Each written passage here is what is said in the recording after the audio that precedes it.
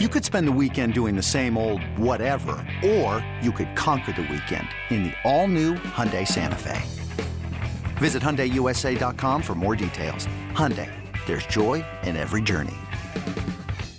eBay Motors is here for the ride. Remember when you first saw the potential? And then through some elbow grease, fresh installs, and a whole lot of love, you transformed 100,000 miles and a body full of rust into a drive that's all your own. Look to your left. Look to your right. It's official. No one's got a ride like this. There's nothing else that sounds like, feels like, or looks like the set of wheels in your garage. With over 122 million parts, you can make sure your number one ride or die stays running smoothly. So there's no limit to how far you can take it. Brake kits, turbochargers, engines, exhaust kits, roof racks, LED headlights, bumpers, whatever your baby needs, eBay Motors has it. And with eBay Guaranteed Fit, it's guaranteed to fit your ride the first time, every time, or your money back. Plus, at these prices, well, you're burning rubber, not cash. Keep your ride or die alive at ebaymotors.com. Eligible items only. Exclusions apply. Yeah, and then, like, that reminds you that also the Coyle trio has been playing really well together, and they made some changes to that third line as well against Vegas, because it technically was listed as Greer on that line, but Foligno took a lot of shifts there. Smith, there was like a reunion of the Coyle Frederick Smith line that was saw a lot of ice time together last year. So they were rotating people around Coyle and Frederick on that line. But they kept Frederick and Coyle together, and intentionally, obviously, because those two have been playing so well together over the past few games. Yeah, and it ends up being Foligno with those two on the third goal to put the game away. And it's a great, I the other day, like in a tweet and in my story, brought up the possibility of calling them the protection line. I don't know, kind of works. little catchy. Puck protection, yeah. But well, like that's the one change to it. Sorry, go ahead. That's how the goal starts. It's Foligno protecting the puck down low, then Coyle protecting the puck down low, and eventually comes back to Forbort, back to Coyle, and he scores through a screen. Frederick and Foligno both right in front of the net setting a screen. Yeah, and so the difference between that line from the Arizona game to the Vegas game is that obviously you move Hall. So Hall had been that line of Hall, Coyle, and Frederick had been putting up incredible numbers. Scott, you wrote a whole article about it, and where you had all the stats about how they're literally had the numbers of the best line in hockey if you only consider like the sample size that they were together. And so Hall moves off that line, and Foligno works there too. It just seems like they have guys that can just move around, and it's a different look, but it's not like, oh, okay, this person's slowing that person down. Like, it's not like you're taking away from that line when you're like, oh, okay, well, we're going to throw Foligno up there. It's like, okay, no, he's a different style of player than Hall for sure, but still effective, especially with two other guys that kind of play a similar way to Foligno in that they are aggressive and they're grittier kind of players rather than like a Pasternak or like a skilled type player. So it worked. And then you move Greer down to the fourth line with Nosek and Smith for part of the game. I know that whole bottom six also rotated. Yeah, I think one trend you're seeing, and certainly that you saw Sunday night, is the Bruins don't seem to have guys who like need to be with so-and-so to produce. And if they're not with them, their game falls off, which we've seen at times in the past where it was like, if you took DeBrusk away from, Krejci in years past, like he didn't produce. I mentioned Hollow last year. If you took him away from Hall and Pasternak, even just take like goal production, points production out of it, like he just didn't play well. He just wasn't playing good hockey. And now I think you're seeing guys who move around and continue to play good hockey and play the way they need to play. So it's like, okay, Jake DeBrusk doesn't have to be with Bergeron and Marchand to play good hockey. You put him down on the second line with Zacha and Hall, and he still plays good hockey. I thought he had we like barely touched on him, but I thought he had a really strong game last night. Coyle and Frederick don't need to have Hall on their left wing to play good hockey. Like, put Foligno there or Smith or Greer, and they continue to play the way that they're supposed to play. Mentioned Zaka. Like, yeah, okay, put him with Krejci and Pasta, not great, but when he was on the third line, he continued to play good hockey. And it's like, I don't know if that's the Montgomery effect, where it's, building up these guys' confidence on an individual level in addition to the team level, or if it's just like just the good vibes are there for everyone or whatever it is. But you're seeing guys who, no matter where they are or where they get moved, continue to play the way that they need to play. And like, it's just so critical to their success early on. And I want to continue that conversation, but to the defense. So they end up going with the pairs yesterday. They start out with Lindholm, McAvoy, Forbort, Clifton, Grizzly, Carlo as their pairs to start the game. They did rotate them a little bit. Carlo and Forbort ended up playing together for chunks of the game, at least towards the end. And we had mentioned not wanting to put Forbort or Carlo on the same line with Lindholm to slow Lindholm down. So what did you think of the pairs? My biggest concern, not biggest concern, but one of my concerns was that ever since they took Clifton and Lindholm off the same pair, they kind of just nullified Clifton's contributions. And they did have Lindholm and Clifton together for a portion of that Vegas game as well. Yeah, that's something that was a good game for Clifton. I thought he was playing well. He had a great game. He was very physical.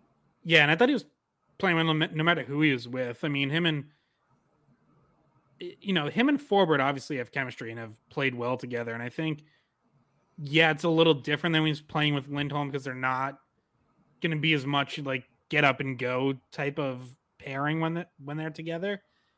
But what they do together is still like really solid for the Bruins as a team. Like, they're very strong defensively, and I think Clifton still gets some freedom because Forbort can kind of hang back and be the security blanket. So I thought they were together. I think Carlo and Grizzly have continued to be pretty good. But yeah, I mean, again, it's because Montgomery has made so many switches and basically played everyone with everyone to this point. You can get into those in-game situations, and if you feel the need to make some sort of change, he can do it, and he can feel confident that the guys are going to click. So, yeah, there was a little bit of that in Vegas. I think for the most part, he's kind of settled on those three pairs for a little bit now, and will probably, until they give him a reason to go away from it for a whole game, he'll just continue to ride with that. Lindholm, McAvoy, Grizzly, Carlo, and Forbort, Clifton. And it's, I said, I don't know if it was their last podcast or the one before, but to me, those are three really good pairings that seem to be playing pretty well together. So just don't overthink it. And I think for the most part, Montgomery's not, other than, just some situational switching here and there. Yeah. And so I didn't really have much else to add about the defense from the last two games, but I did want to talk about the goaltending. So we see two different goalies in that stretch of time since we last recorded. We see Swayman against Arizona, which you kind of alluded to a little bit, his performance, but then we see Ullmark in Vegas, and he once again looks like a Vezina goalie. Yeah, he does. I mean, 16-1-0 now. Still leads the NHL in save percentage and goals against, and is only growing that gap. He's up to a .941 save percentage now, and I think I believe second place among qualified goalies, I think, is Hellebuck at .930. So he's he's 11 points clear of the field. It's crazy. But yeah, so I actually wrote about Ullmark and the Vezina for a column Monday morning on WEI.com, and because there had been a little bit of talk, I'd seen a couple people kind of getting worked up about this. So December early December, so like I don't know, a week and a half ago. Both ESPN and The Athletic put out their like awards watch, which they both do basically every month. And ESPN Greg Wyshynski polls like PHWA voters, writers and broadcasters, and they had Ullmark second, just behind Ilya Sorokin of the Islanders. But The Athletic had Ullmark fifth, and like some people got worked up about this. He was behind Sorokin, Connor Hellebuck, Carter Hart, and Karel Vejmelka. And so the Athletics is like entirely stats based, and it goes off goals saved above expected, which is a very good stat because it takes into account like quality and quantity of shots that a goalie faces. But it shouldn't be an end all be all. And by the way, like there's also another Money Puck does goals saved above expected as well and has a different formula. So it's kind of like Warren Baseball, where there's not even one single agreed to formula. But even since then, Ullmark's made 3 starts and has jumped up to third in goals saved above expected because he's been awesome his last 3 starts. I think it was 75 of 77 shots that he stopped, 2 wins over Colorado, 1 over Vegas, like we just touched on, stopped 30 of 31 Sunday night, and was really good. There were stretches of that game where Vegas definitely had the better chances. And looking at it, that I forget who got out of the box, but the Bruins turned it over at the end of a power play, and then I forget who it was. It might have been, was it Smith? I don't know. Someone got out of the box and went right on goal for just a clean breakaway, and Ullmark made an incredible save. So I assume that would be one that, like what you're talking about, where just shouldn't have made the save, did. Sorry if I cut you off. Yeah, I know. So I think you might be thinking of the Ben Hutton chance. Yes, he had one right out of the box. Mark Stone found him and came in on breakaway, and Ullmark makes the glove save, and Hutton had like a whack at the rebound too, but I think either Ullmark got a piece or he just knocked it wide. But yeah, so like looking at natural stat trick, Vegas had 3.12 expected goals Sunday night, and Ullmark obviously gave up 1. So like right there, two goals saved above expected, which when you're talking about the league leaders being at like 18 to 20 for the season, like to have 2 goals saved above expected in the game is a terrific outing. He was awesome. By the way, that like I assume they go off that stat because that's in order to like account for the fact that some teams some goalies have a better team playing out in front of them, better defensively team. So like the Bruins, the reason why he's not getting credit up at the top towards those stats is because the Bruins actually have a sound defensive structure in front of him. So I guess it's basically like, okay, do you hang your goalie out to dry stat, kind of like he's not expected to make the save. Which like obviously a team like Arizona does. Like I had mentioned Vejmelka on one of our recent podcasts, and you saw that like Friday night. Like if you look at who had the tougher job, Vejmelka or the Bruins goalie, like obviously Vejmelka, he faced 46 shots, like, and he gives up 3 goals. And if you just look at like the raw stats, I think he has like a .913 save percentage on the year. So it's like, well, that doesn't even come close to comparing to Ullmark. But if you take into account like the teams in front of them, it obviously evens things out a bit. Now, like I still think Ullmark's having a better season. So, because it works both ways, right? Like obviously the Bruins are a good defensive team and that helps Ullmark, but he's also helped them a ton. Like it's not like he doesn't get any credit. It's not like you can't just put any goalie back there and they're going to be fine. I mean, heck, like we see there's a reason that Swayman hasn't been as good as Ullmark this year. And like you can criticize Swayman if you want, but like that's also just a credit to Ullmark because it's not so easy that you can just plug any goalie back there and they're going to put up the numbers he is. No, he's putting up the numbers he is because he's having a great season, no matter what defense is in front of him. Basically, if the season ended today, if this, stats freeze them the way that they are, and we're talking about, okay, who gets the Vezina? If it's not Ullmark, then something is incredibly wrong with how they evaluate it. Like, if it's not Ullmark, if we're talking about like this as the snapshot, this is the stats, all things considered, I feel like that's a major snub. Yeah, I mean, I think there's very fair arguments to be made for both Sorokin and Connor Hellebuck, and in particular, I mean, Winnipeg now has the best record in the West. They've actually moved ahead of Vegas, and Hellebuck is a huge reason why. Like, he's been awesome. Islanders would not even be close to the playoffs if it weren't for Sorokin. Right now, they're hanging on to one of the wild card spots, but like, he's easily the biggest reason why, because they've not been playing great hockey as a team, but he's been awesome. So like, there's arguments for them. I would probably have Ullmark number one. I could definitely see an argument for Hellebuck though, because he's also played a lot more minutes. Like, he's, the Bruin Ullmark was playing like those elite, like number one workhorse minutes early on, and part of that was because obviously Swayman was hurt for a stretch there. But since Swayman came back, they've basically been splitting.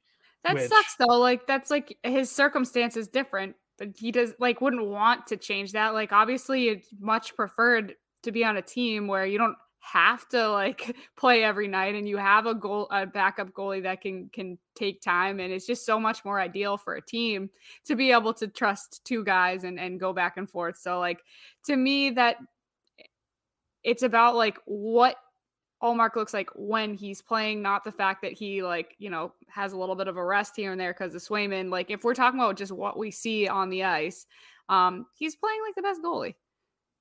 Yeah, I mean, there's definitely value though, and like, if we get to the end of the season and Hellebuck's made, I don't know, 15 more starts, like, that's a factor. Like, that, you can't ignore that. I mean, that's 15 more games that he's brought value on the ice. So, we'll see. But right now, no question, Ullmark is very much a serious Vezina candidate, and like I said, I would probably lean towards him being number one. I don't think it's quite a slam dunk, but because, like I said, I have a ton of respect for what Hellebuck and Sorokin are doing, and think like the arguments for them are legitimate.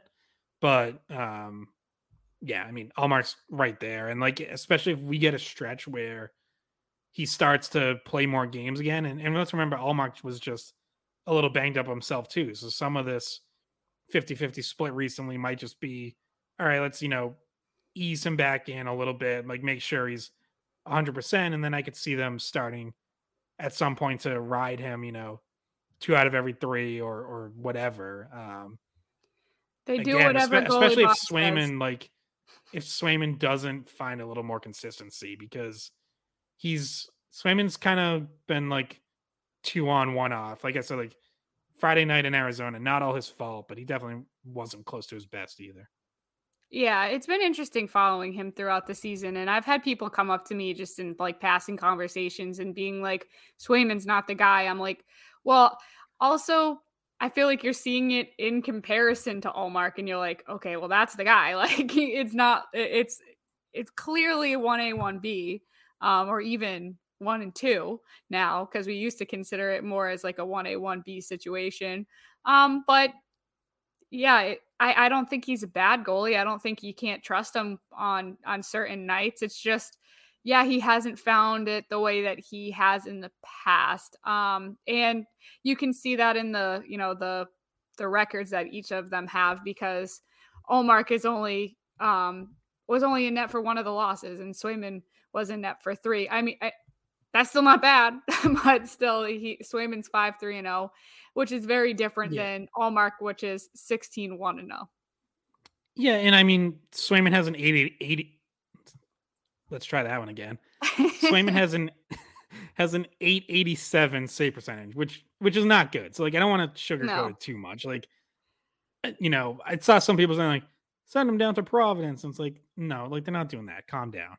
But yeah, like, I don't want to totally gloss over. Like, he's had some struggles this year.